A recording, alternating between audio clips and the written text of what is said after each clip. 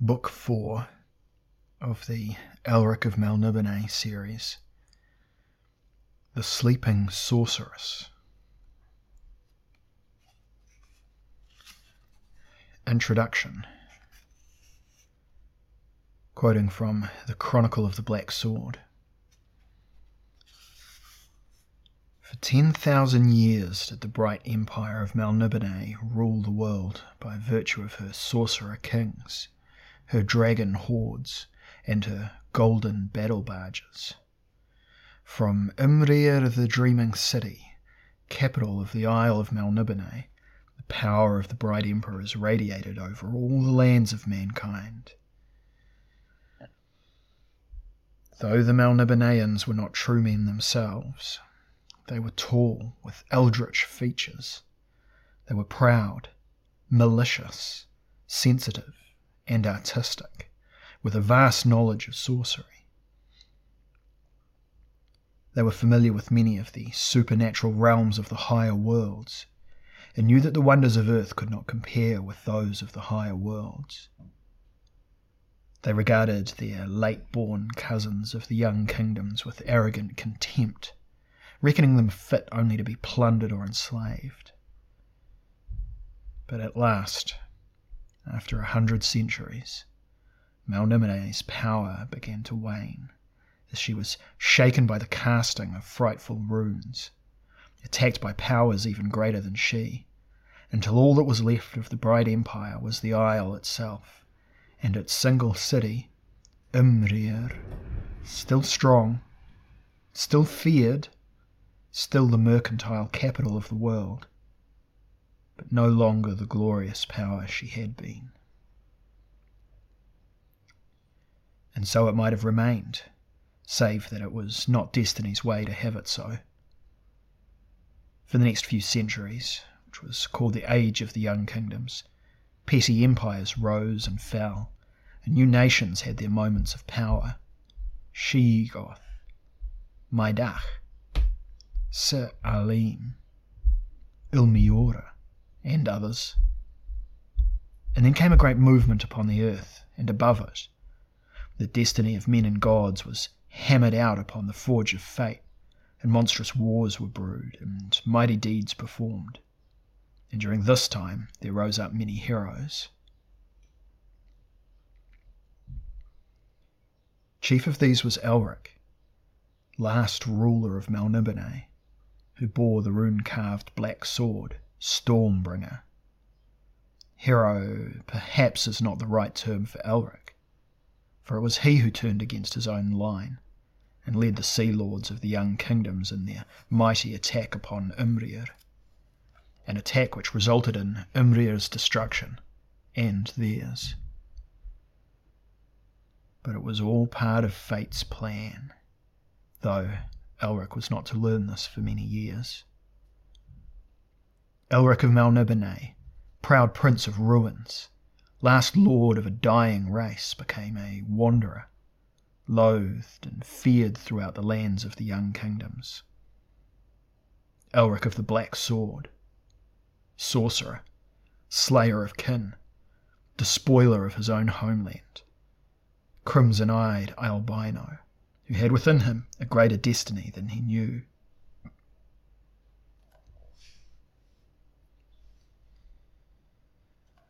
Now, there was a certain sorcerer of Pantang called Theleb Ka'ana. Elric, whose vengeful emotions had already brought such grief to himself and others, bore a grudge against the sorcerer. After an incident concerning a citadel which sang, the sorcerer escaped Elric in Jarkor, a western nation ruled by Queen Yashana, who loved Elric, as did Theleb Ka'ana love her. Elric, presuming Theleb Ka'ana's return to the island theocracy of Pantang, set off in chase. But in Darajor, at the port of Grumuva, he learned that Theleb Ka'ana had taken passage aboard a merchantman bound for the port of Trepasaz in Lormir, a nation on the southern continent. Moonglum, of the red hair and the wide grin and the short stature, Elric's constant companion, suggested that they forget the chase. But the Prince of Ruins would have none of that. They must go to Lormere and be revenged upon the sorcerer at once.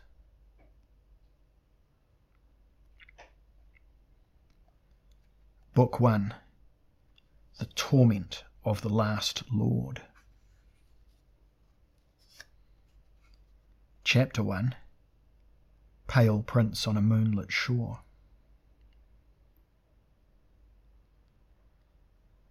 In the sky a cold moon, cloaked in clouds, sent down faint light that fell upon a sullen sea, where a ship lay at anchor off an uninhabited coast. From the ship a boat was being lowered. It swayed in its harness. 2 figures, swathed in long capes, watched the seamen lowering the boat while they themselves tried to calm horses, which stamped their hooves on the unstable deck and snorted and rolled their eyes. The shorter figure clung hard to his horse's bridle and grumbled. Why should this be necessary? Why could not we have disembarked at Trespassaz, or at least some fishing harbour boasting an inn, however lowly? Because, friend Moonglum, I wish our arrival in Lormere to be a secret.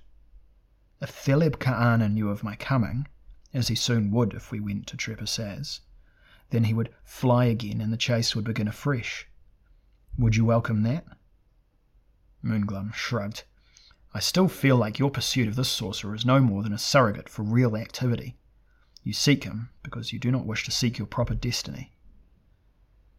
Elric turned his bone-white face in the moonlight and regarded Moonglum with crimson, moody eyes. And what of it? You need not accompany me if you do not wish to. Again Moonglum shrugged his shoulders. Aye, I know. Perhaps I stay with you for the same reasons that you pursue the sorcerer of Pantang. He grinned. Now, so that's enough debate, eh, Lord Elric? Debate achieves nothing, Elric agreed. He patted his horse's nose as more seamen, clad in colourful Tarkashite silks, came forward to take the horses and hoist them down to the waiting boat. Struggling, whinnying through the bags muffling their heads, the horses were lowered, their hooves thudding on the bottom of the boat as if they would stave it in. Then Elric and Moonglum, their bundles on their backs, swung down the ropes and jumped into the rocking craft. The sailors pushed off from the ship with their saws, and then, bodies bending, began to row for the shore. The late autumn air was cold. Moonglum shivered as he stared towards the bleak cliffs ahead. Winter's near. I'd rather be domiciled at some friendly tavern than roaming abroad. When this business is done with the sorcerer, what say we head for Jadmar or one of the other big Vilmirian cities and see what mood the warmer clime puts us in? But Elric did not reply. His strange eyes stared into the darkness, and they seemed to be peering into the depths of his own soul, and not liking what they saw. Moonglum sighed and pursed his lips. He huddled deeper in his cloak and rubbed his hands to warm them. He was used to his friend's sudden lapses of silence, but familiarity did not make him enjoy them any better.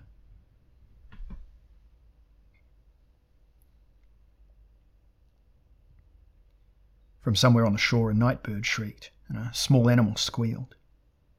The sailors grunted as they pulled on their oars. The moon came out from behind the clouds, and it shone on Elric's grim white face. It made his crimson eyes seem to glow like the coals of hell, revealed the barren cliffs of the shore. The sailors shipped their oars as the boat's bottom ground on shingle. The horses, smelling land, snorted and moved their hooves. Elric and Moonglum rose to steady them. 2 seamen leapt into the cold water and brought the boat up higher. Another patted the neck of Elric's horse and did not look directly at the albino as he spoke. Captain said you would pay me when we reached the Lormirian shore, my lord. Elric grunted and reached under his cloak. He drew out a jewel that shone brightly through the darkness of the night. The sailor gasped and stretched out his hand to take it. Sjomberg's blood. I've never seen so fine a gem. Elric began to lead the horse into the shallows, and Moonglum hastily followed him, cursing under his breath and shaking his head from side to side. Laughing among themselves, the sailors shoved the boat back into deeper water. As Elric and Moonglum mounted their horses and the boat pulled through the darkness towards the ship, Moonglum said, "That jewel was worth 100 times the cost of our passage." What of it? Elric fitted his feet into his stirrups and made his horse walk towards a part of the cliff which was less steep than the rest. He stood up in his stirrups for a moment to adjust his cloak and settle himself more firmly in his saddle. "And there is a path here by the looks of it, much overgrown." "I would point out," Moonglum said bitterly, "if it were left to you, Lord Elric, we should have no means of livelihood at all. If I had not taken the precaution of retaining some of the profits made from the sale of that trireme we captured and auctioned at Dakos, we should be paupers now." "Aye," returned Elric carelessly, and he spurred his horse up the path that led to the top of the cliff. In frustration, Moonglum shook his head, but he followed the albino.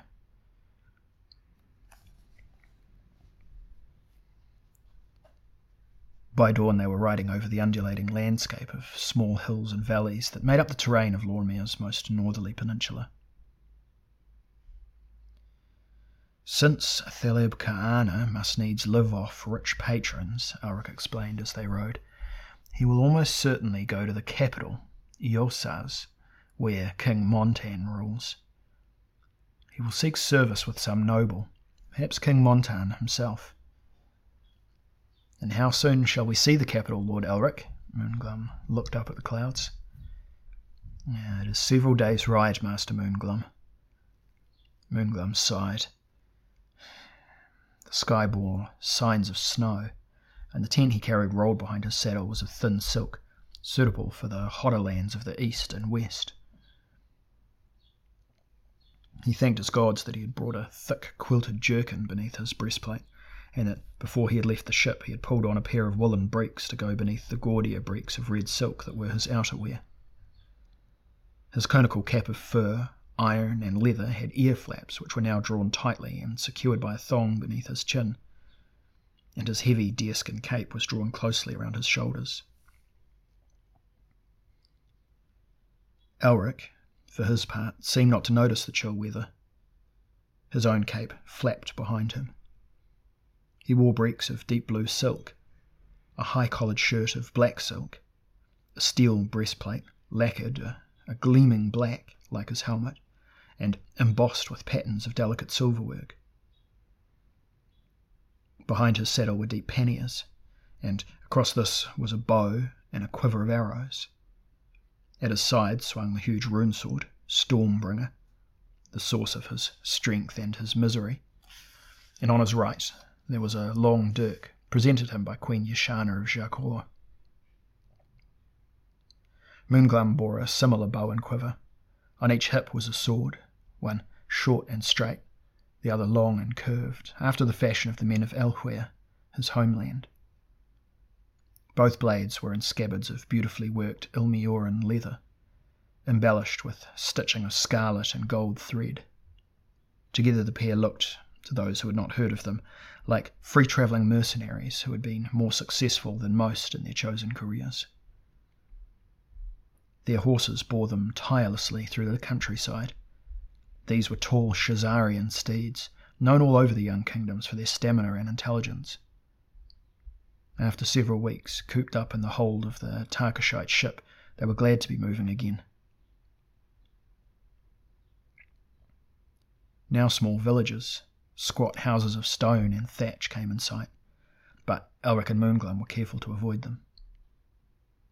Lormeer was one of the oldest of the young kingdoms, and much of the world's history had been made there. Even the Melnibonéans had heard the tales of Lormeer's hero of ancient times, Aulbec of Malador, who was said to have carved new lands from the stuff of chaos that had once existed at the world's edge.